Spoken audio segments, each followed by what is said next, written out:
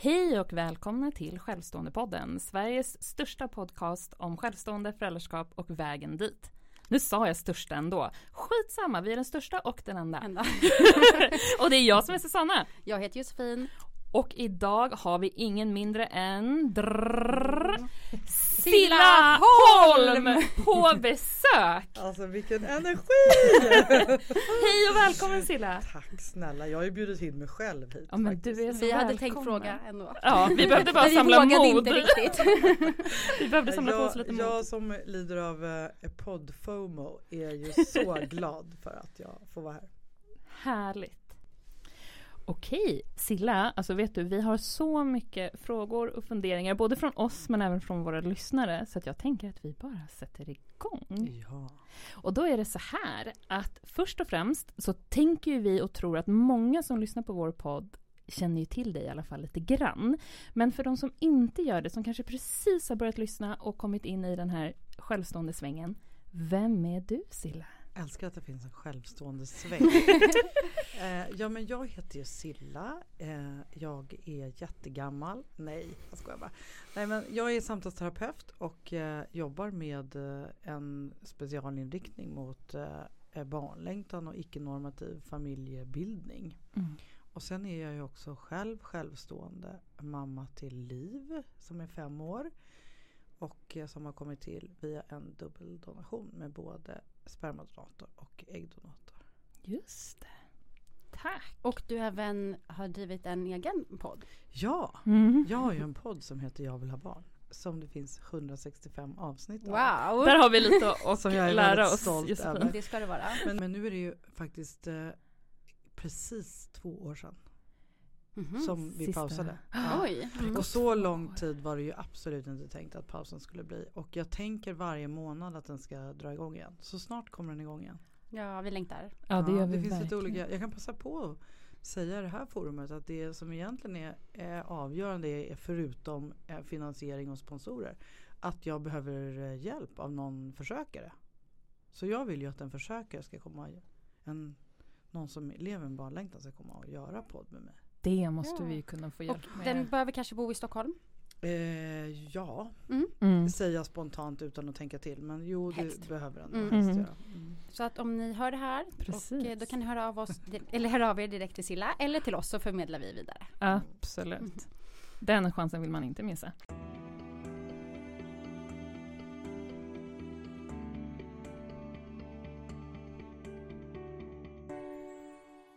Men du Cilla, nu spolar vi tillbaka och frågan är hur länge vi spolar tillbaka. För när startade din barnlängtan? Herregud. Alltså jag trodde i många år att jag inte skulle bli förälder. Eller jag trodde nog att jag inte var lämpad som förälder. Okay.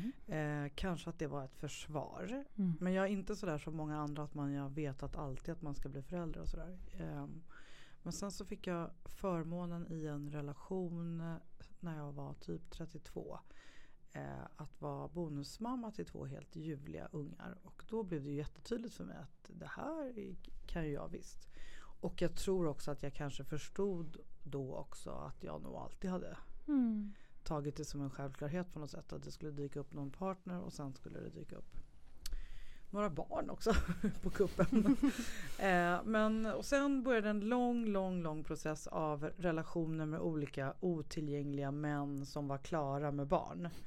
Jag avverkade den ena 2-barnspappan efter den andra. Det där känner jag igen. Ja.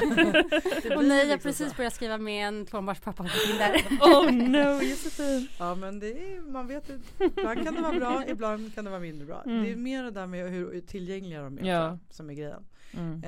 Men så till slut, för att göra en väldigt lång historia lite kortare, så bestämde jag mig för att jag får nog göra det här själv. Jag hade väl haft det i bakhuvudet ganska länge, men så fyllde jag 40. Och då var det dags att dra igång. Det här var ju före det var lagligt i Sverige, så det var ju lite mer motstånd. Men så jag åkte till Danmark, gjorde 5 inseminationer, vilket ju nu med allt jag kan idag är ju helt sjukt. Alltså jag ägnade mig åt det efter att jag hade fyllt 40. Jag blev inte gravid på någon av dem, och sen så gjorde jag i rask takt 5 IVF-er. Som på pappret, utefter vad jag kunde då, gick ju bra liksom, inom såna här fina tecken, ni vet. Bra. Jag blev inte gravid på någon av dem och det blev aldrig något till frysen. Så efter de 10 vänderna till Danmark så sa min klinik där och min gynekolog här hemma, oberoende av varandra, du behöver kolla upp alternativ, och det finns en läkare som heter Olga i Sankt Petersburg som du borde kolla upp. Just det. Och så gick jag på ett seminarium och kände bara, gud, det här vill jag absolut inte göra. Men efter mycket terapihjälp och mycket processande så resulterade det i att jag åkte dit i januari 2018 och gjorde då en dubbeldonation. Eller en embryoadoption som det heter hos dem. Men det är ju rent praktiskt en dubbeldonation. Och blev gravid på första försöket. Så min dotter är född på kanelbullens dag. Bra dag. Ja, bra dag. Hon är född på. Ja, verkligen. Så hon har precis fyllt 5. Fint. De 5 IVF-erna var det alltså 5 äggplock? 5 äggplock. På den tiden så, vilket ju en del kliniker fortfarande håller på med också, men då satte man ju in 2 dagars. Just. Och jag satte också in flera. Det var min nästa fråga. Ja. Satte du in fler? Det var, av de 5 IVF-erna så satte jag in 2 gånger. Gjorde långa protokollet 2 gånger. Korta protokollet 3 gånger. Men så här i efterhand, det var ju helt overksamma behandlingar allihopa. För inget klarade sig till dag 5. Någonsin. Nej. Vad sa de då? Sa de bara att det var otur? Det ser så bra ut, vi gör en gång till. Det ser så bra ut, vi gör en gång till. Har du något minne av hur många insättningar blev det totalt? Nej, men det blev ju bara en färsk varje gång. En varje gång. Inget gick till frysen. Inget gick till frysen. Just. Så att det var alltid en insättning 2 eller 3 dagar efter äggplock. Men jag fick ändå ut så här 10, 11, 12 ägg varje gång. All right. Så på pappret, utan att kunna något, så såg ju det ändå bra ut. Ja. Men så var det inte. Okej. Nej, vad intressant att höra. Ja. Nu gjorde också de där 5 äggplocken på 8 månader. Oj. Vilket ju nu känns helt... Vilken press för kroppen. Ja, jag hade nog, om en klient hade kommit till mig så hade jag sagt att den var galen som gjorde det. Men då, jag bara körde på så här månad för månad. Det var inte... Jag hade önskat att den typen av strategisk hjälp som jag hjälper många med idag, att jag hade kunnat, alltså, jag tycker att man inför en sån här resa ska ställa sig ganska mycket frågor och göra en analys av sitt liv och sina förutsättningar och sina möjligheter. Alltså först ska man ju såklart göra gratis regionförsök om man kan och ha möjlighet till det. Men det hade jag ju inte kunnat även om det hade varit lagligt eftersom jag hade fyllt 40. Och då tycker jag att man ska göra en analys liknande renovera ett badrum eller köpa en bil eller göra någon annan större investering. Och så ska man ta in alla olika aspekter av sitt liv. Det medicinska såklart, som kliniken ska göra en bedömning av. Men jag tycker också att man ska göra en bedömning av ens ekonomi och ens emotionella förutsättningar, ens jobbförutsättningar och sådär. Så att man inte bara gör. Som jag och många med mig gör. Just det, och det där leder oss faktiskt in lite på nästa fråga som är, när kände du eller kände du någon gång att nej, nu räcker det? Alltså vad var det som gjorde att du tog steget till Ryssland och Olga, hur gick tankarna där? Ska jag eller ska jag inte? Alltså jag var aldrig ens i närheten av att ge upp, för det ligger inte i min natur. Nej. Jag är lite av eller vad då? Det har jag ju fått ändra faktiskt sen jag blev förälder, för det går inte riktigt att bara köra på när man är förälder. Jag tror kanske också att jag ändrade det i och med att jag blev terapeut också faktiskt, ska jag säga. Men nu ska jag svara på din fråga som var om jag funderar. Ja, men hade du något framtida stopp att jag kör hit sen slutar? Men det tur att det gick när det gick, för att det hade blivit svårt för mig. Jag tycker att man ska ha ett framtida stopp. Eller i alla fall ta väldigt långa pauser. Det gjorde jag. Jag tog sommarlov från barnprocessen varje år. Så här, i efterhand så tyckte jag att processen att gå över från insemination till IVF var faktiskt nästan tuffare än från IVF till äggdonation. För jag tyckte det var så fruktansvärt orättvist. Att jag skulle behöva lägga ut de här pengarna och sådär. Men jag var ju inte verklighetsförankrad alls. Jag förstod ju inte. Nej. Jag var ju ute och cyklade helt enkelt, kan man säga. Du hade liksom målet satt och du skulle dit. Och jag hade liksom tyckt jag läst på. Jag hade gjort en Excel med en budget och liksom, som jag nu kan nästan skratta åt. Och tänkte att om jag budgeterar 50 000 så har jag tagit ifrån tårna. För att det kommer ju inte behövas mer än en eller i värsta fall 2 eller i absolut värsta fall 3 inseminationer.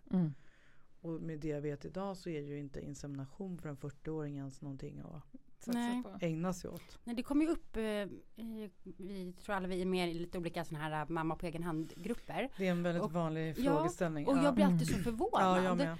För att jag tänker, är det såklart att vissa, och då är det några som kommenterar och skriver att de har blivit gravida på första försöket när de var 40. Men jag tänker att det är ju undantaget ändå. Jag tror att vi alla är skadade av den allmänna uppfattningen att så nära ett ligg desto bättre. Det är som att vi alla tänker att den naturliga, jag hatar det ordet, vägen att bli gravid är ju liksom tjej, kille, ligga, det blir barn. Och ska man göra någon form av assisterad befruktning så är det bättre likt ett ligg. Fast det är ju precis tvärtom tänker jag. Nu med det jag kan idag. Desto bättre, alltså som med all liksom vård och så. Att det är klart att man ska ge liksom problemet man har de bästa förutsättningarna som vården kan erbjuda. Och då är ju inte det en insemination till exempel. I alla fall inte vid den åldern. Men för jag tycker själv, alltså jag vet inte, eller från när man var liten så här att jag och många kompisar var, men jag kanske vill ha barn när jag är 27 eller liksom så. Och det var ingen som liksom tänkte att någon skulle vara över 40. Alltså jag tror att många tänkte så här, men då kan man inte få barn när man är över 40. Men det är klart man kan. Men det verkar ändå som att att det är ganska vanligt att folk tänker att det ska vara lätt. Ja, och jag vet också att då blir jag förvånad. För Men just i Stockholm sådär, medelåldern för en förstagångsföderska var uppåt 40, men 38-39. Och då blir jag såhär, men snälla rara, det är ju massa procents chans som har försvunnit när man tänker att det är... När man har fyllt 40 så är det 10% som har möjlighet att bli gravid per försök. Alltså ligga hemma försök. Per cykel. Det är så och då är det ju att man också försöker flera gånger under den cykeln väl? Är det inte för att man försöker aktivt? Så att när man gör en insemination, det är liksom bara ett försök. Den månaden. Det är väldigt många stjärnor som ska stämma i det universumet för att det ska bli ett befruktat ägg. Tyvärr så får vi ju lära oss fel förutsättningar helt enkelt. Vi blir ju matade med att vi inte ska bli gravida. Och det verkar som att alla tror att då kan man inte också samtidigt lära oss någonting som vi ska kunna lite längre fram liksom. Jag kan ju tycka att man bara borde kunna lägga till att så här ska du tänka när du är ung och om du inte vill bli gravid, men sen om du vill ha familj så måste du tänka så här. Så jag brukar säga till alla unga jag möter att när du fyller 30 måste du ha en plan, oavsett hur du lever eller vem du lever med eller vad du har för karriär. Eller och den planen kan ju vara att men blir det så blir det. Eller det är inte den kan vara hur för som mig. Helst. Men för det som många hamnar i är ju att man bara låter tiden gå. Och så har man inte själv fattat något beslut. Och det påverkar ju sorgeprocessen om det nu slutar med ett liv utan barn. Så blir det ju ett mycket svårare liv om man inte fick möjlighet att testa eller försöka göra så gott man kunde och sen fatta ett eget beslut om att utan man bara liksom prokrastinerar sig in i ett barnlöst liv. Nej, precis. Och sen vill jag också tillägga apropå det att det känns viktigt att om det nu blir ett ofrivilligt barnlöst liv så ska man ju göra om det till ett barnfritt liv. För det finns ju massa fördelar med det. Liksom. Men med det sagt så är det ju också väldigt få som ger sig in i det här som hamnar i det. Det tycker jag är viktigt att säga. För att det är ju det när man håller på att göra försök så är det ju det som är hotet. Att det kommer inte bli några barn för mig. Men det är inte ett så särskilt reellt hot utan hotet är att ens ork och ens pengar ska ta slut. Det är väldigt få personer, för nästan jag kan säga inga, som får något form av domedagsbesked av en läkare som är så här, tyvärr nu kan inte vi hjälpa dig mer. För det finns hur mycket olika saker man kan testa som helst. Det finns alltid ett steg till om det finns pengar och ork och tid. Exakt. Så är man beredd att gå över till äggdonation och spermiedonation kanske om det är aktuellt. Och det är ju därför också vissa vänder sig utomlands på en gång, för att de känner att de här i Sverige att vi har hårdare sån här psykosocial utredning och så. Ja, jag vet inte. Jag tror många har vänt sig utomlands utifrån ett historiskt perspektiv. Att det faktiskt de kanske är rädda att de ska bedömda för att de har haft psykisk ohälsa i bagaget. Eller något exakt. Och sen så tror jag att man vänder sig för att man vill ha makt eller välja donator. Det är väl den vanligaste anledningen att man vänder sig utomlands om man är självstående och i någon form av fertil ålder. Men sen är det ju att man inte kan få all hjälp i Sverige. Så många som kommer upp i åldern vänder sig utomlands av den anledningen. Att det finns mer fler att tester göra, och sånt. Ja. Men jag tänker på de som är liksom, tänker att de inte får en chans här i Sverige. Så läser man ju ibland så att de är rädda att de inte ska bli godkända. Det tycker jag är synd att man inte ens vågar testa det svenska systemet. Men jag tycker det kanske att det har varit en liten förskjutningsfråga också. Det har ju ändå bara varit lagligt sedan 2016. Så jag tycker ändå att jag ser ett skifte i det. Hoppas det. Ja. Så om det är någon som lyssnar som sitter och tänker men det kommer aldrig gå för mig. Gör ändå ett försök. För man får massa saker på vägen. Och så, tänker jag. Ja, verkligen. Det är fantastiskt att det går att få hjälp av regionen. Alltså det är så lyxigt. Ja, verkligen. Det är det verkligen. Verkligen. Vi har en fråga till här till dig. Hur tar man rent generellt, eller hur tog du steget och hur var det steget just att gå över från enbart donerade spermier då till även donerade ägg? Ja, men det är ju en väldigt svår process. Men så här i efterhand så är den väldigt lik processen att bli mamma på egen hand. Försöka bli mamma på egen hand. Om man från början hade tänkt att man skulle bli det med en partner. För det handlar ju om att sörja det som inte blev som det var tänkt. Och sorgarbete leder ju till acceptans. Och sen tycker jag också att det finns en ganska stor portion i att man ska börja göra. Alltså att man inte bara ska sitta på kammaren och gissa sig till. Liksom, utan när man börjar göra så landar saker och så blir det också tydligt vad det är för saker som skaver. Alltså det är ju väldigt svårt att besluta sig för något och vara säker på något som är väldigt hypotetiskt. Och så är ju ett självstående föräldraskap. Man vet ju inte vad man får för barn, man vet inte hur man blir som mamma. Så att man måste ju förankra sig i sin barnlängtan och någon form av självtillit till att det som blir svårt kommer jag kunna lösa. På ett eller annat sätt. Eller jag vet vem jag kan be om hjälp eller så. Och jag tänker att bli äggdonationsmamma är väldigt likt. För man kan inte heller veta hur det blir. Och där har vi ju inte heller något forskat svar på hur det blir för barnet.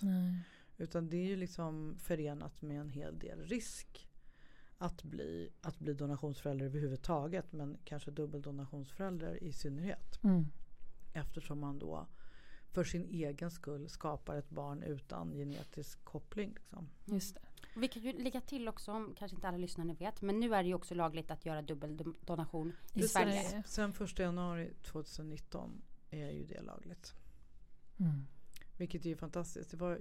Liv var ju 4 månader när det blev lagligt. Så det var ju lite så här upprättelse att det sättet som hon kom till på blev lagligt.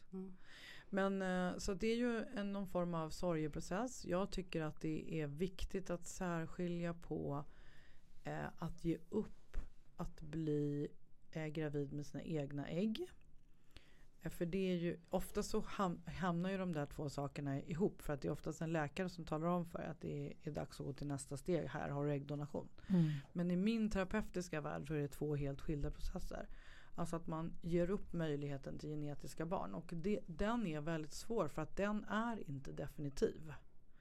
Det finns inget datum när det absolut inte går längre. Jo, det finns det ju.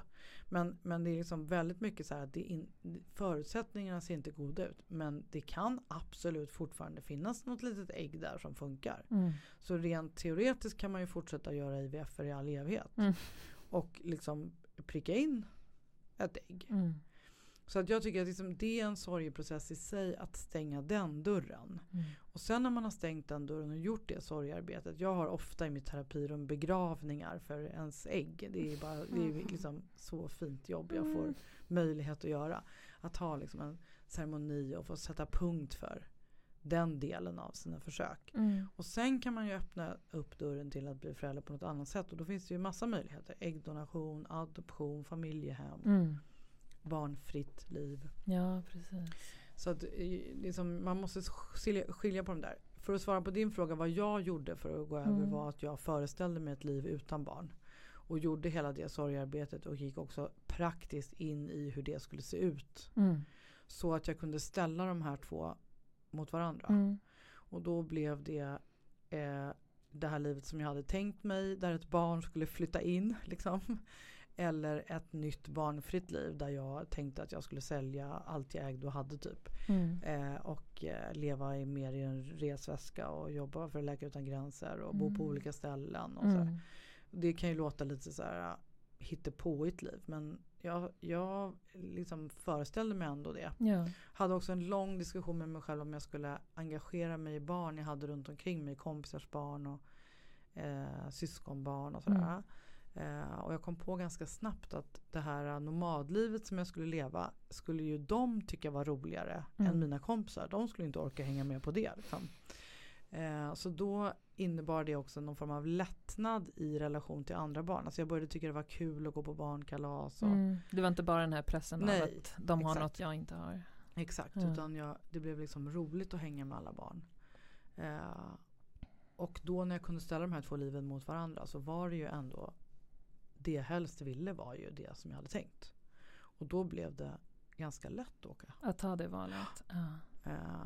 Det här var ju också för min del före pandemi och krig. Och, jag tycker otroligt synd om alla som ställs inför det beslutet idag. Det är mycket svårare nu.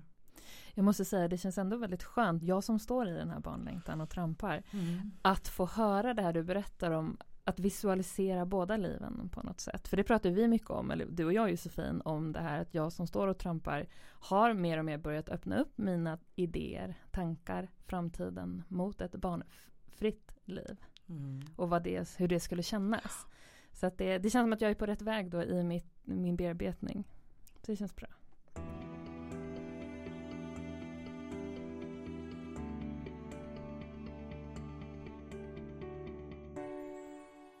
Då ska vi se, Cilla, vi har ju fått en hel del lyssnarfrågor så att vi kommer dela upp dem lite stycke för stycke. Så vi tar några i taget. Så hör du inte din fråga nu så kommer den säkert sen. Vi kommer börja med något som inte ens är en fråga, men vi har fått den här hälsningen. Gurun Cilla. Jag ser så fram emot att lyssna. Så jag tänker vi skulle bara boosta dig med den först. Ja, och även kan vi tillägga att vi förut har frågat om vilka gäster de skulle vilja höra i podden. Var det flera som skrev dig? Ja, så det kan du också. Att jag får hålla på med det här och att jag får hjälpa folk med det som jag själv inte tyckte det fanns någon hjälp med. Många frågar alltid mig, men är det inte tungt? Jo, det kan det ju vara, men det är också så otroligt. Alltså ni vet när man går till gynekologen och de har så här en vägg med bilder på barn. Så har jag i min dator. Jag sätter ju aldrig upp dem av respekt för barnlängtarna. Men jag får nästan varje vecka får jag ett mejl.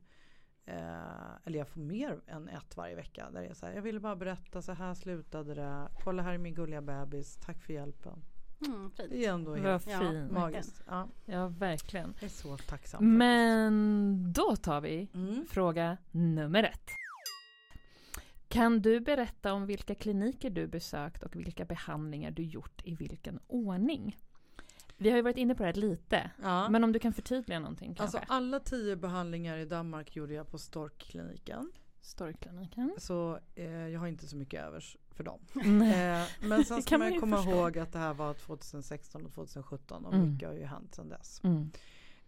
Och sen var jag då en gång i Sankt Petersburg på det som då hette Ava Peter, som har blivit Olga Fertility Clinic.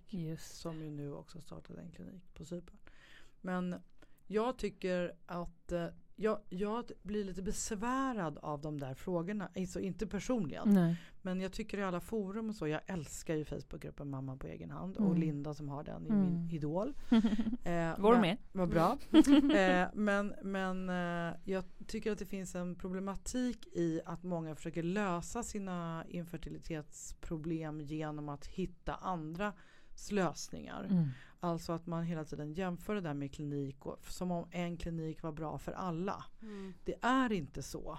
Och det är ju alltid om någon har blivit gravid där, då tycker de att den är bra. Ja. Och har man inte och så vet du man... än värre så tycker jag ofta faktiskt i Facebookgrupper och så att man pratar hela tiden om bemötandet. Och att man inte pratar om vad man har blivit gravid. För att hade ni intervjuat mig någon gång mellan de här 10 behandlingarna så hade jag höjt stork till skyarna. För jag älskade att vara där. För här hemma i Stockholm fick man ju inte ens, jag kunde inte ens gå till gynekologen. Det var ju liksom, jag gjorde ju något som var förbjudet. Och så kom man ner till Köpenhamn och Stork där det bara var så här, allt var tillåtet, de var jättetrevliga och så. Men det förstår jag nu för att de ville ha mina pengar.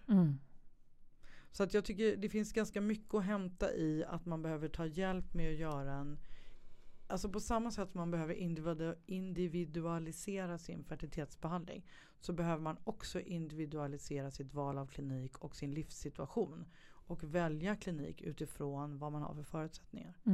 Samma kliniker är inte bra för samma personer. Nej. Långt svar på en kort fråga. Då tar vi nästa fråga, nummer 2. Hur kommer jag veta att jag kommer klara av det? Alltså då att vara mamma. Och det här kommer från någon som har brottats med psykisk ohälsa. Ja, det är en jättebra fråga. Jag tänker att man ska tänka kring det på samma sätt som man tänker hur man klarar av livet. Alltså det är ju skitsvårt livet överhuvudtaget. Och har man en historik av psykisk ohälsa så har man ju och kommit ur det så har man ju lärt sig en massa olika copingstrategier och personer man kan lita på och terapeuter man kan gå till och så. Så att jag tänker att man ska ta in det och jag tycker där It Takes a Village är väldigt bra att tänka att man behöver vara många för att ta hand om ett barn.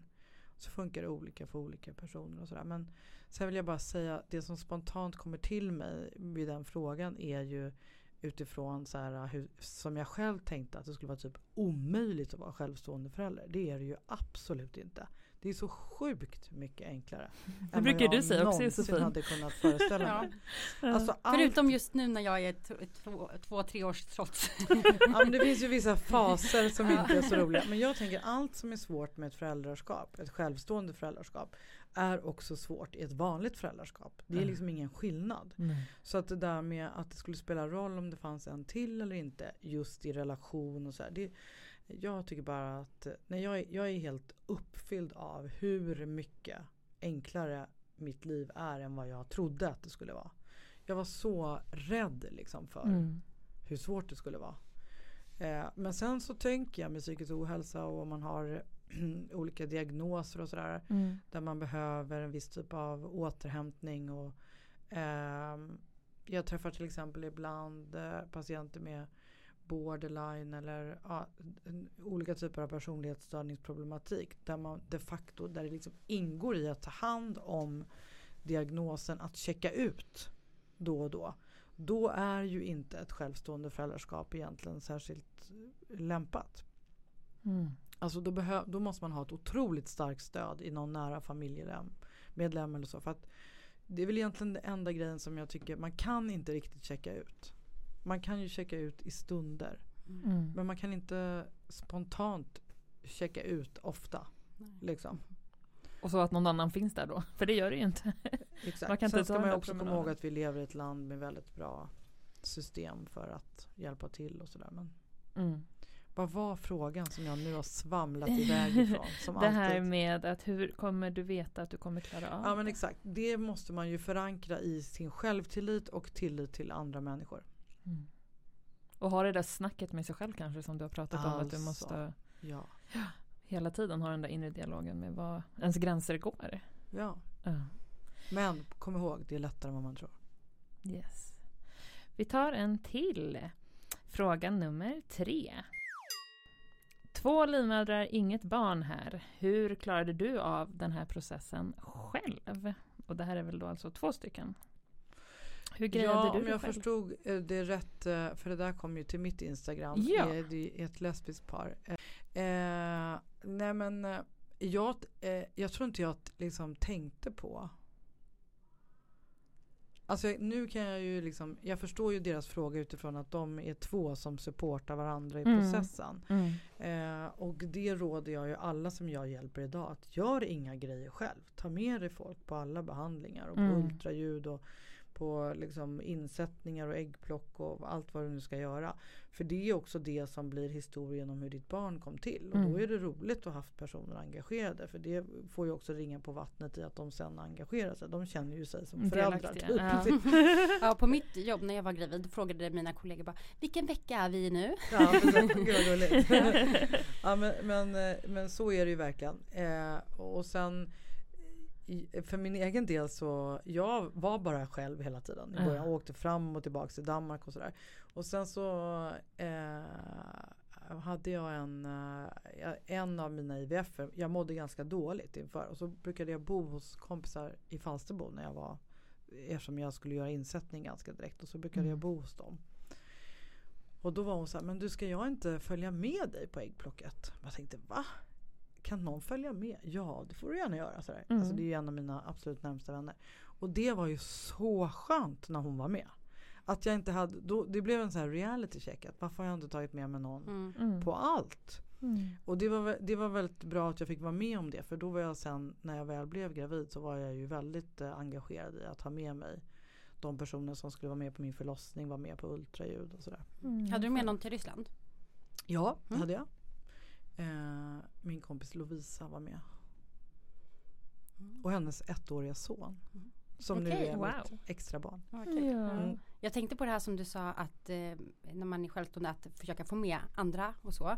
Och när jag gjorde var där själv, men jag skickade alltid så här bilder i lite så här chattgrupp till mina vänner och så. Medan om man försöker få barn med sin partner, så är det många som är väldigt hemliga och man bara delar det med sin partner. Så ibland kanske man har till och med mer stöd. För att man delar det. Det beror på hur man är, men om man är sån som delar det då med flera. Jag hade ju någon jättenoja inför förlossningen att jag skulle, jag vet inte, jag hade någon idé om att jag skulle bli invalidiserad av förlossningen. Att jag inte skulle kunna röra mig, att jag inte skulle kunna gå, att jag inte skulle kunna ta hand om Liv. Så jag var i väldigt stort behov av mycket stöd inför. Så då hade jag Baby Livs stödgrupp, en WhatsApp-grupp med 14 personer i. Som jag hade frågat 16, 2 stycken hade tackat nej. Men 14 hade tackat ja. Och så hade jag styrt upp med dem att de skulle ta liksom 2 dygn var. Där de då skulle eventuellt komma och sova hos mig, serva mig med mat, komma och hjälpa mig. Så då hade jag tänkt att då har jag täckt en månad. Och jag var så här jättehetsig med att jag skulle boka upp de där datumen. Typ, nu ska vi ta ett Excel-ark här. Alltså, ja, typ så var det. Allt för att försöka kunna kontrollera något i en fas när man inte kan kontrollera något. Och alla sa bara, men vänta bara tills hon kommer. Du kanske inte alls kommer känna så. Hur blev det så? Nej, men det blev ju verkligen, jag liksom åkte till BB, kom hem från BB och mitt liv var exakt som innan. Det var nästan ingen förändring. Blev de lite besvikna då att de inte fick komma och... Nej, men nej, det tror jag faktiskt inte de blev. Det har jag faktiskt aldrig ens tänkt på. Men hörni, apropå det här, för jag berättade det gulligaste. Jag var ju på en resa för inte så länge sedan med en av mina kompisar som inte vill ha barn. Och det är hon helt liksom fast beslutsam i. Så säger hon till mig så här, vi sitter i bastun på ett spahotell i Lettland. Så säger hon så här, du, jag vet inte om jag har sagt det här till dig, men är det så att ditt sista försök nu lyckas? Hon bara, jag kommer komma och bo hos dig då. Om du vill såklart, men hon bara, jag vill bara att du ska veta att jag är där hur länge du vill. Så hon kan jobba remote liksom. Hon bara, jag kommer inte hålla på så mycket med barnet, det får du sköta. Men jag fixar maten, jag går och handlar, jag städar, jag tvättar. Hjälper till med andra. Så hon bara, nu har jag sagt det. För de som inte vet det, så det har ni kanske säkert redan berättat, men man får ju de där 10 pappadagarna som man kan dela ut till, och det kan ju också vara till olika personer. Det är väldigt få som vet det. Och man kan också sprida ut dem, man behöver inte ha dem 10 dagar i rad. Exakt. Olika dagar och olika personer. Och, det är ju fantastiskt. Halvdagar. Ja, exakt. Kan man ta.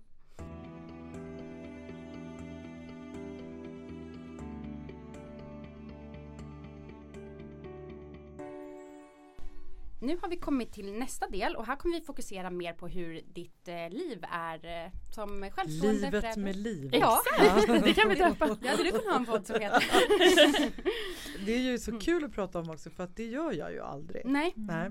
Det är så jättespännande.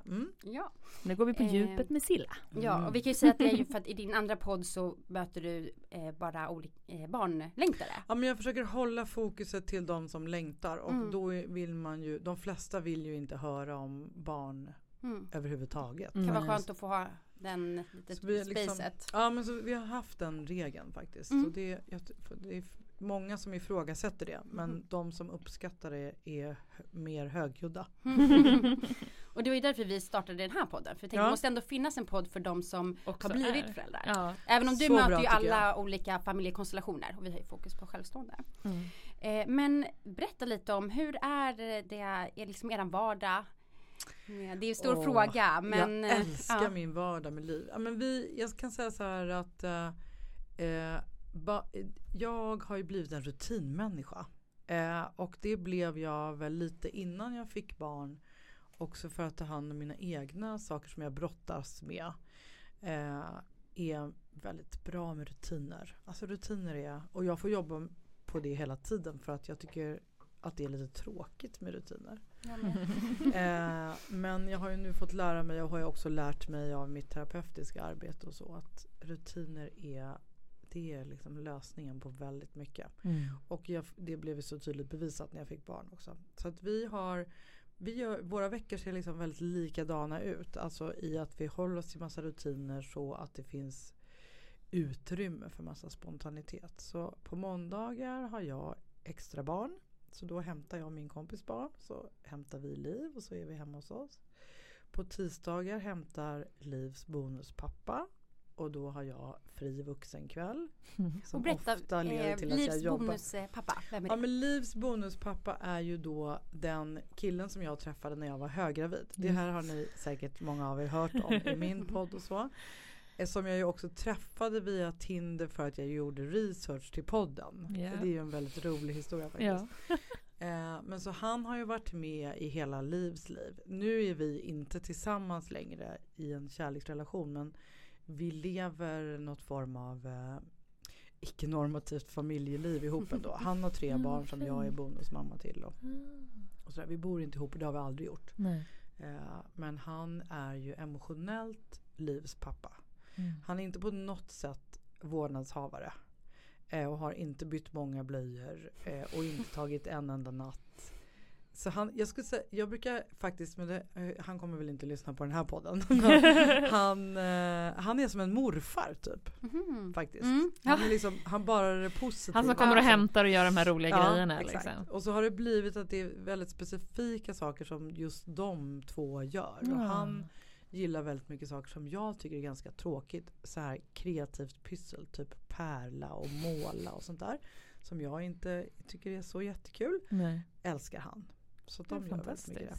Och sen på onsdagar är det Cilla och Livs egen dag. Då hänger vi själva och då försöker jag liksom laga mat ihop eller att vi går på bio eller något sånt där.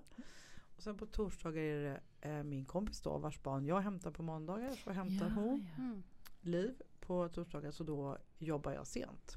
Därav att jag kan sitta här. Och sen på helgerna är vi väldigt spontana. Typ så ser vår vardag. Fantastiskt upplägg. Jag ska säga att Liv går ganska långa dagar på förskolan.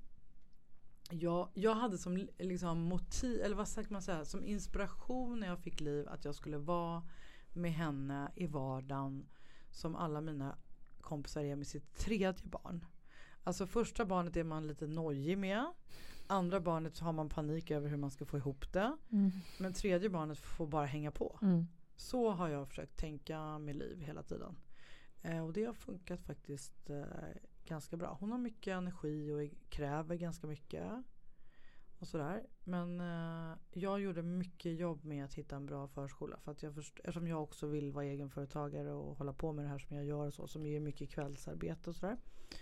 Så vill jag hitta ett ställe där hon verkligen trivs så att det är okej för henne att vara långa dagar. Då måste vi passa på att fråga, ligger förskolan nära jobbet eller där ni hemma. bor? Ja, för Nära det har vi hemma. pratat mycket också om att underlätta. Eftersom jag också lite flyttar på vad jag jobbar. Vart du jobbar? Ja, men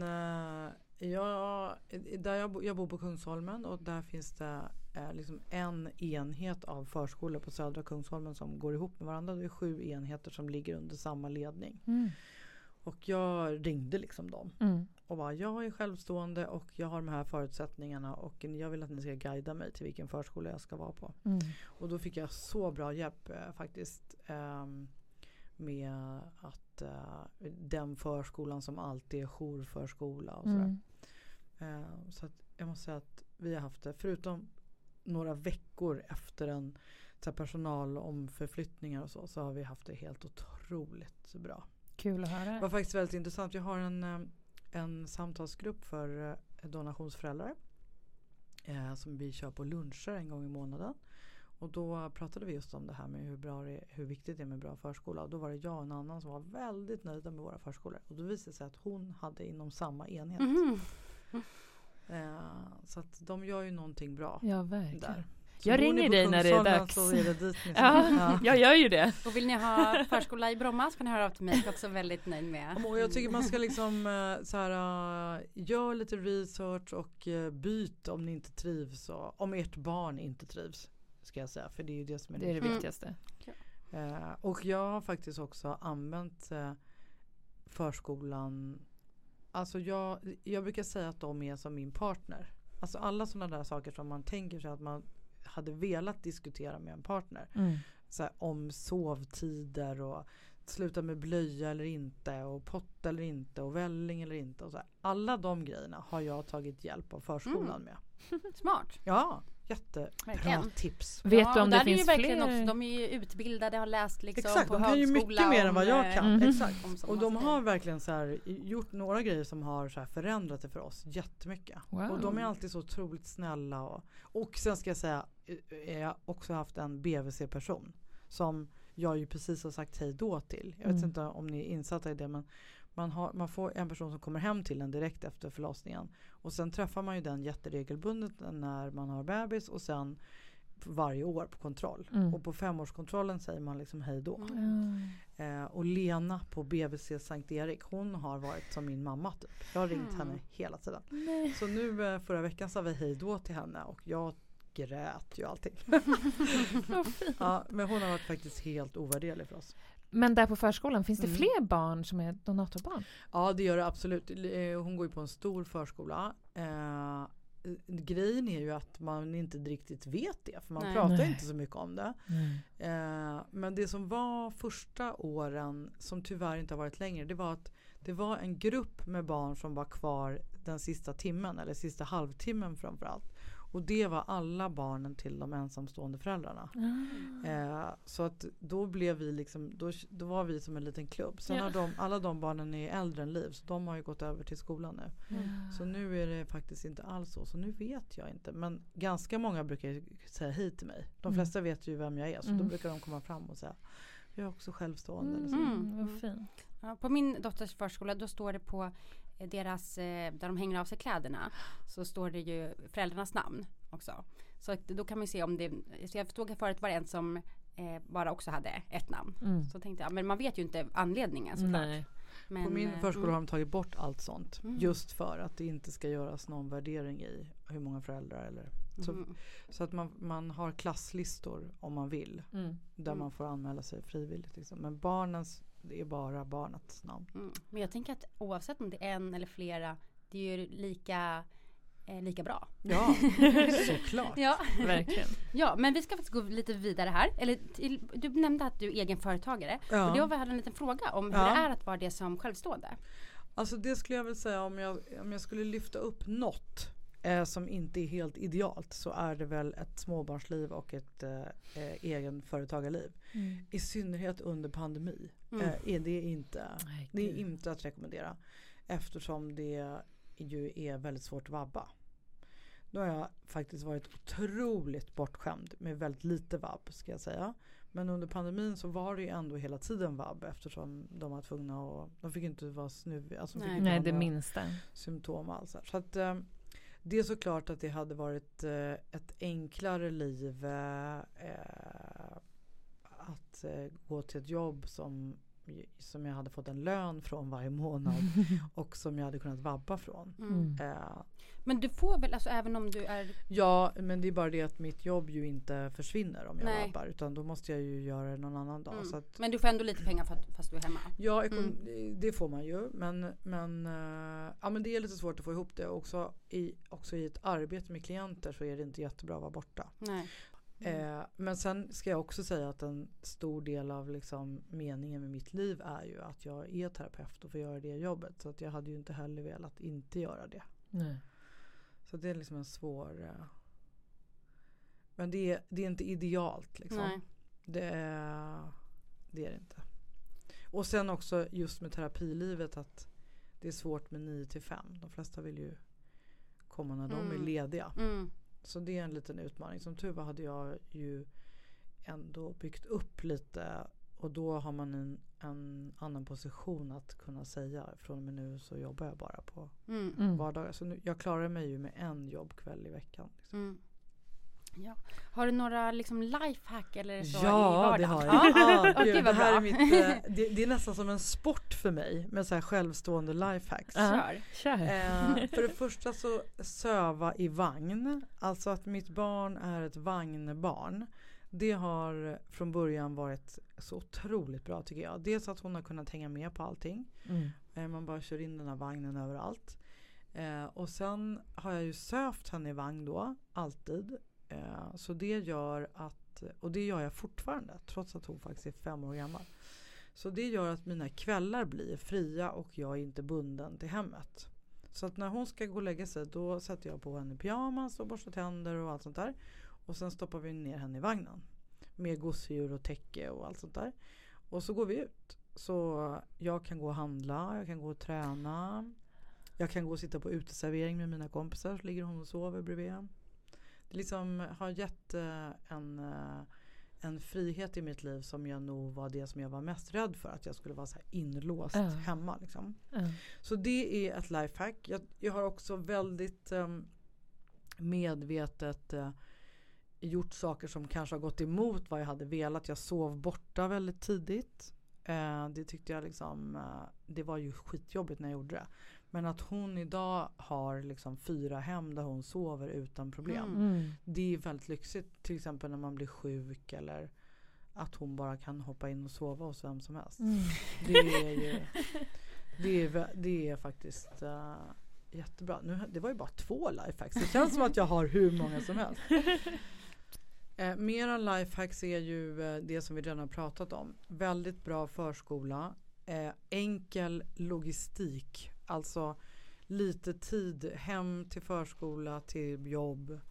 Alltså att spara in tid på att förflytta sig och sånt där är ju verkligen ett lifehack. Och sen tänker jag på det där på samma sätt som jag sa att lära dem att sova borta tidigt, så handlar det också om att ha andra vuxna personer som de har anknytning till. Mitt barn kallar ju till exempel min kompis Lovisa också för mamma Lovisa. Mamma Cilla och mamma Lovisa. Gulligt. Det är väldigt gulligt. Och det är också en väldigt trygghet när det händer saker. Om någon i ens närhet blir jättedålig. Alltså ibland händer det att jag behöver ta hand om folk akut, klienter och sådär. Då är det väldigt skönt att ha någon som jag kan ringa mitt i natten typ. Ja, verkligen. Det är ett lifehack också. Sen så tror jag så här, vi är alla individer och väldigt olika, så att alla behöver sina egna lifehacks. Vad har du för lifehack? Men också, jag nattar också i vagnen. Nu har jag inte så här varit jättebra på att gå ut. Men jag har ändå liksom att det är lite motigt nu i november. Ja. Men jag har vant henne att sova där det är ljust och ljud. Från att hon var liten. Jag har aldrig liksom så här släckt ner och sådär. Smart. Så att hon ska vänja sig vid det. Så att jag kan ta med henne också väldigt mycket. Så det är väl också och att inte ha rutiner. I alla fall typ när jag varit ute och rest och typ på sommaren och så. Att inte ha sagt 1:00 måste hon sova. Utan att försöka försöka anpassa livet och bara okej, men nu försöka få henne att sova så att vi kan gå och äta på restaurang. Alltså inte att jag måste styra efter några speciella tider, utan sådana saker.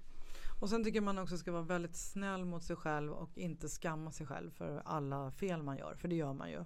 Jag överanvänder iPad till exempel som världens bästa barnvakt. Och apropå det är bra barnvakter också bra.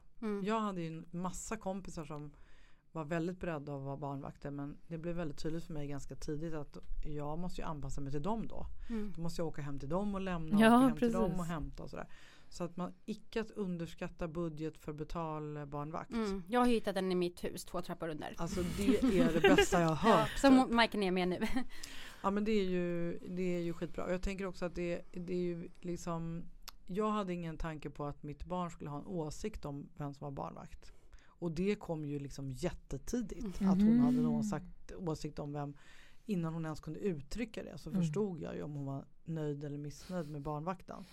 Och då är det ju viktigt också för att kunna vara borta och att inte det ska bli ett skammande idé och sådär. Att hon har kul.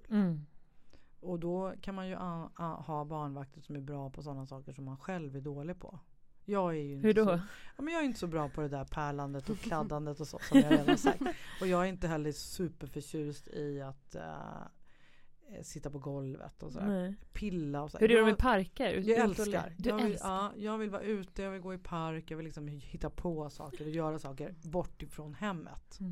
Så då blir det ju bra för mig att ha barnvakter som gillar det där pillandet hemma. Perfekt, ja. Ja. Har du stött på några kommentarer eller frågor som du ofta får kopplat till att men du är självstående och också att du har gjort dubbeldonation? Alltså verkligen typ inte. Nej. Och då är jag ju ändå suttit i tv och Liv har ju också varit med i live-tv. Det tänker jag ibland på hur sjukt det är. Att Linn som ni hade som gäst ganska Linn och jag var ju med våra bebisar. Ja, intressant. Okay. På Efter 5 eller vad det heter, va? Det var inte Nyhetsmorgon? Nej, jag var med Linda på Nyhetsmorgon. Ja, för du har varit där med. Ja, men det var typ samma dag. Eller det var i samband med att då var det kanske efter 5. lagen gick igenom. Ja. Har jag för mig att det var. Ja. Och sen har ju Annika och jag också varit när vi startade podden från första början. Men vad pratade vi om nu? Om du har fått några kommentarer eller frågor. Alltså det kan vara både positivt och negativt. Ja, men det är ju ändå en bra fråga att prata om tycker jag. För att man tänker ju sig det när man är försökare. Då har man ju hur mycket idéer som helst om att man ska behöva stå till svars och sådär. Och det är inte heller konstigt om man genomgår den svenska systemet och gör den psykosociala utredningen och sådär. Det är som att man hela tiden ska vara redo och försvara. Men det är väldigt sällan. De flesta vet ju inte heller om det. Man ser väl ensamma mammor med barn på gatan hela tiden utan att tänka att de är självstående. Och att man alltid hämtar på förskolan ibland och så är det vissa där pappan alltid lämnar. Eller, ja, exakt. Och olika tider och sådär. Men de första som har sagt något är ju några andra barn på förskolan. Varför hämtar och lämnar du alltid Liv? Okej, de lär märka till det. Och någon sån där frågeställning. Men och i vården har det liksom dykt upp en gång när hon hade någon hosta, så fick jag någon fråga om allergier i familjen. Så var jag tvungen att säga det, men annars väldigt lite. Alltså sen har jag ju varit med, alltså om man går in och läser kommentarerna när jag har varit med i DN och sådär, då står det ju massa grejer där, men det ska man inte ens gör inte jag. läsa. Jag också faktiskt, när jag var höggravid så var jag på en fest hos väldigt nära vänner. Ett bröllop faktiskt. Där jag kände att jag kände mig utanför. Och då trodde jag att det berodde på att jag var nykter. Och alla andra ju kanske inte var det. Men det fick jag höra sen efteråt att det hade varit ett stort snack på den där festen om att det inte var okej att skaffa barn själv. Oj! Men var det väldigt troende personer? Eller? Absolut inte. Nej, okej. Väldigt konservativa personer. Okay. Och det här är liksom 5 år sedan. Att folk fortfarande är så trångsinta. Men det var ju också männen. Ja. Och de är väl rädda att de ska inte utplånas. Ha någon funktion. Exakt. Men har Liv börjat fråga något? Men jag tycker hon också, för att jag har ju pratat med henne om det här hela tiden så pass mycket att hon ibland säger ja mamma. Hon tycker jag är lite tjatig liksom. Men så diskussionen drivs också av andra barn som vi träffar ofta och som är lite äldre och sådär och som frågar. Som gör att vi pratar mycket om det. Jag har också en del i min omgivning som lever på olika sätt icke-normativt och som kanske tycker att det är svårt att prata med sina barn om det, så då ber de mig. Så det blir ändå lite naturligt olika snack. Men jag ska säga så här, än så länge så förstår hon ju inte jättemycket. Och den stora grejen som är för de flesta är ju det här med att inte ha någon pappa, men Liv upplever ju att hon har en pappa.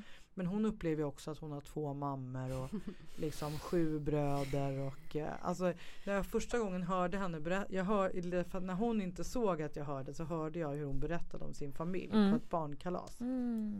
Och då tog hon ju med alltså mig och min dåvarande kille och alla hennes barn, ett av de barnens flickvän, min killes exfrus hund. Det liksom inga liksom, gränser på vad som lite fint ändå. Och så hennes bästis på förskolan och så här. Så att men hon är väldigt så här, inkluderar många i begreppet familj. Och då känner jag att det blir också så naturligt för dem vad som är deras familj. Exakt. För Majken, hon vet att hon inte har en pappa, men hon tänker ju inte att det är något konstigt. Nej. Alltså hon vet ju inget annat liksom. Sen försöker jag vara lite mer medveten. Jag har väl ett helt annat tänk kring hela barnperspektivet än vad jag hade när jag var försökare och när jag var gravid och sådär. Jag tänker mycket mer på det nu. Och liksom brottas med frågor om ta reda på alla syskon. Och jag har ju också... Jag pratar mycket med DCP:er, alltså Donor Conceived Persons, vuxna. Ni som har lyssnat på min podd har ju koll på Isidor och Leontin till exempel. Leontin lär ju mig nya saker hela tiden.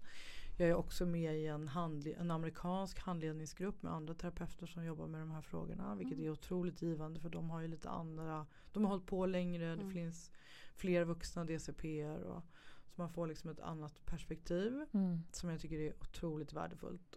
Och det har faktiskt förändrat lite hur jag förhåller mig. Jag var ju väldigt noggrann med, det heter donator, hon har ingen pappa och sådär. Men det har jag helt förändrat, för att jag har kommit på att, som jag tänker nu vill jag säga, jag kanske kommer ändra mig.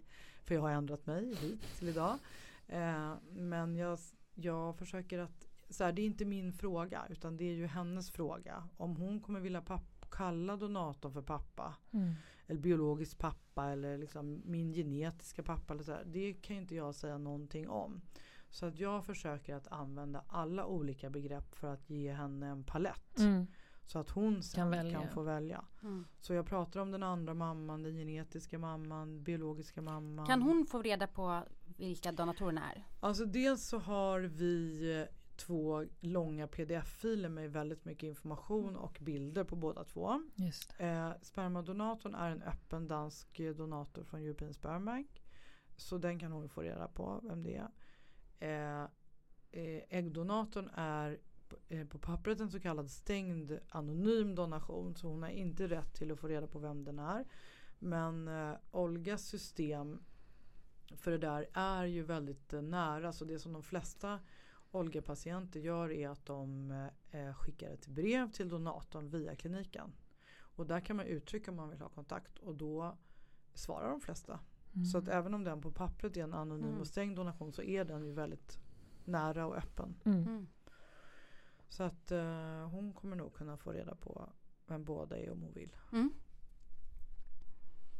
Men det är mycket på tapeten kring de här frågorna just nu, och jag tycker det är väldigt mycket som inte görs riktigt bra i fertilitetsbranschen i de här frågorna. Det ser vi ju överallt i. Våra nästa tanke med podden är att vi ska försöka få in en person som har kommit till genom donation med självstående föräldrar.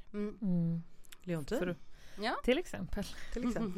Eller Isidor. Eller båda.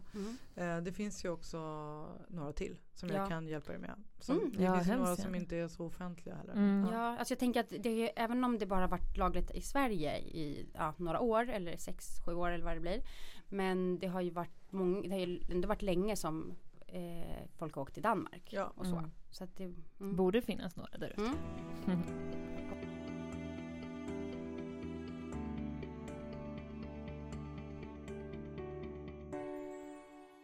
Då har vi en till lyssnarfråga, Cilla. Nummer 1. Jag känner mig så less på alla gånger folk frågar om citattecken mitt barns pappa. Vad ska jag svara? Alltså för det första tycker jag det är konstigt att folk frågar om ens barns pappa. Gör folk verkligen det? Men jag tycker man upplever ju att man får jättemycket frågor och blir ifrågasatt när man är i processen och kanske tidig graviditet när man ska berätta och sådär. Det är nog lite där, vem är pappan då? Alltså det är det där exakt. liksom. Fast jag tycker snarare att alla är så här, wow vad coolt att göra det här själv. Ja, det finns nog båda. Också. Sen träffar jag ju många i terapirummet som upplever det som den här lyssnarfrågan. Men jag tänker att man ska ta lite hjälp med, för att min upplevelse är att man blir triggad och hör frågor på ett sätt för att man själv inte är 100% i acceptans med livssituationen. Så att jag tycker att man ska antingen med kompisar, men kanske ännu hellre ta professionell hjälp med att liksom formulera några snabba svar som man alltid har. I rockärmen. Ja. Alltså jag brukar ju mediaträna mina klienter. Alltså eftersom jag själv är mediatränad hur jag ska svara på saker när jag är i livesändningar och sådär. Och då finns det några ganska smarta kneps liksom. Hur man vad säger man? Tips. Knep eller tips. Om hur man, så att jag, och sen så om jag skulle få en obehaglig fråga, vilket jag har fått otroligt få gånger, då säger jag alltid så här, vet du, jag tycker inte att den där frågan, du får gärna fråga mig och jag svarar gärna, men jag tycker att den är ganska olämplig, så tänk dig för innan du frågar någon annan som kanske kan ta illa vid sig av det. Bra. Alltså det är ju min sån inövade. Jag tänker att alla ni, oavsett om ni försöker gravida föräldrar, ska öva in några sådana korta som funkar på mer eller mindre alla typer av frågor och som dödar för mer frågor. Jag hade faktiskt också kompisar som var duktiga på att när det var så här, men hur har det gått till? Var det dina egna ägg? Och då var det någon tjejkompis med som bara, hur i helvete kan du fråga det? Som om du har frågat mig om hur mitt ligg var när jag blev gravid. Vi hade ju i våra lite tidigare poddavsnitt så hade vi alltid en veckans svar på tal i slutet. Så där har vi svarat på några liknande. Det kan man gå tillbaka och lyssna på också. Och där igen så är det viktigt att man gör det så att det är anpassat till en själv. Liksom. Brukar inte du också prata om att man skapar sitt egna narrativ? Ja, verkligen. Och sen tycker jag också en sak som jag säger väldigt ofta nu för tiden, så det är lika bra jag säger det här också. Men det är ju det här med att hur länge man än får kämpa, som du Susanna, att vara liksom länge i sin process och göra många misslyckade försök och sådär. Så det kan ju i värsta fall bli många år. Och sen är man gravid i 9 månader. Men hur man än vrider och vänder på det så är man förälder längre. Ja, en försöksperioden. Ja, så liksom ens fokus, allt det här man gör när man kämpar är ju för att vara förälder. Så ens tid som förälder är ju det som är det viktiga. Och allting förändrar sig väldigt mycket. Så att kom ihåg det, ni som kämpar, att det är en fas bara. Även om det inte alls känns så när man är mitt i. Så förr eller senare så blir det en fas av många. Exakt. Ja. Då tar vi nästa fråga då. Nummer 2. Och den här frågan har jag och Josefin också undrat. Så det här kommer från oss allihop. Och det är nog många tillsammans med oss som undrar det här med podden. Kommer den tillbaka? Ja, men det gör den. Podden Jag vill ha barn. Alltså den kommer absolut tillbaka. Det är faktiskt närmare än vad det någonsin har varit. Men dels är det att finansieringen behöver gå ihop. Alltså jag måste få ihop det. Och sen så är det ju då att jag letar hjälp. Alltså och det var vi inne på lite. Göra det tillsammans med någon annan. För att jag känner också att jag börjar komma långt ifrån att vara barnlängtare. Och min podd handlar ju om det. Ja, precis. Så att jag vill ha en barnlängtare som vill göra det med mig. Då tar vi nästa. Vilken är den vanligaste frågan eller hjälpen som folk söker hos dig? Är det just samtalsstödet? Är det praktiska tips och råd? Det var en bra fråga. Alltså numera har jag delat upp mina typer av samtal, alltså den hjälpen som jag ger som terapeut i 2 olika. Där det ena är traditionell terapi, samtalsterapi med fokus på barnlängtan, och då sätter man ju ett syfte generellt och man går regelbundet varje eller varannan vecka så här under en period. De som då kommer med barnlängtan fokus, jag har ju också andra klienter som inte kommer med det fokuset. Men sen har jag vill ha barnsamtal som jag kallar dem för, som är mycket mer av ett coachande samtal där jag gör just den här analysen som vi har pratat om. Att man liksom bryter ner livssituation, ekonomi, tidsaspekter, jobbsituation, hur mycket är det värt, vad har din klinik sagt, vilken klinik skulle passa dig. Alltså mycket mer så konkret hjälp i processen. Och ofta så börjar ju folk med ett sånt samtal. Och sen leder det ganska ofta till att de går över till att gå i terapi. Men det är också ekonomiska förutsättningar och så här. Det är ju dyrt att gå i terapi. Och vi kan väl säga det att det är ju terapeut som du jobbar som i ditt företag. Men visst är det så att du är baserad i Stockholm men du tar även klienter på distans? Ja, det är ju faktiskt en fördel med pandemin. Att det bara helt plötsligt... jag hade någon klient sådär på Zoom innan för att någon bodde i Berlin och så. Men nu träffar de här jag vill ha barnsamtalen kan man ju, det spelar ingen roll om det är IRL eller via Zoom. De som går i terapi brukar jag rekommendera att man ska komma 1 eller 2 eller helst 3 gånger först. Och sen kan man gå över till digitalt. Men jag har ju många runt om i landet och runt om i världen faktiskt. Wow. Några som jag aldrig har träffat. Så det går det också. Har du något du skulle vilja förmedla, stort som smått, till eventuella funderare, försökare och även då självstående mammor?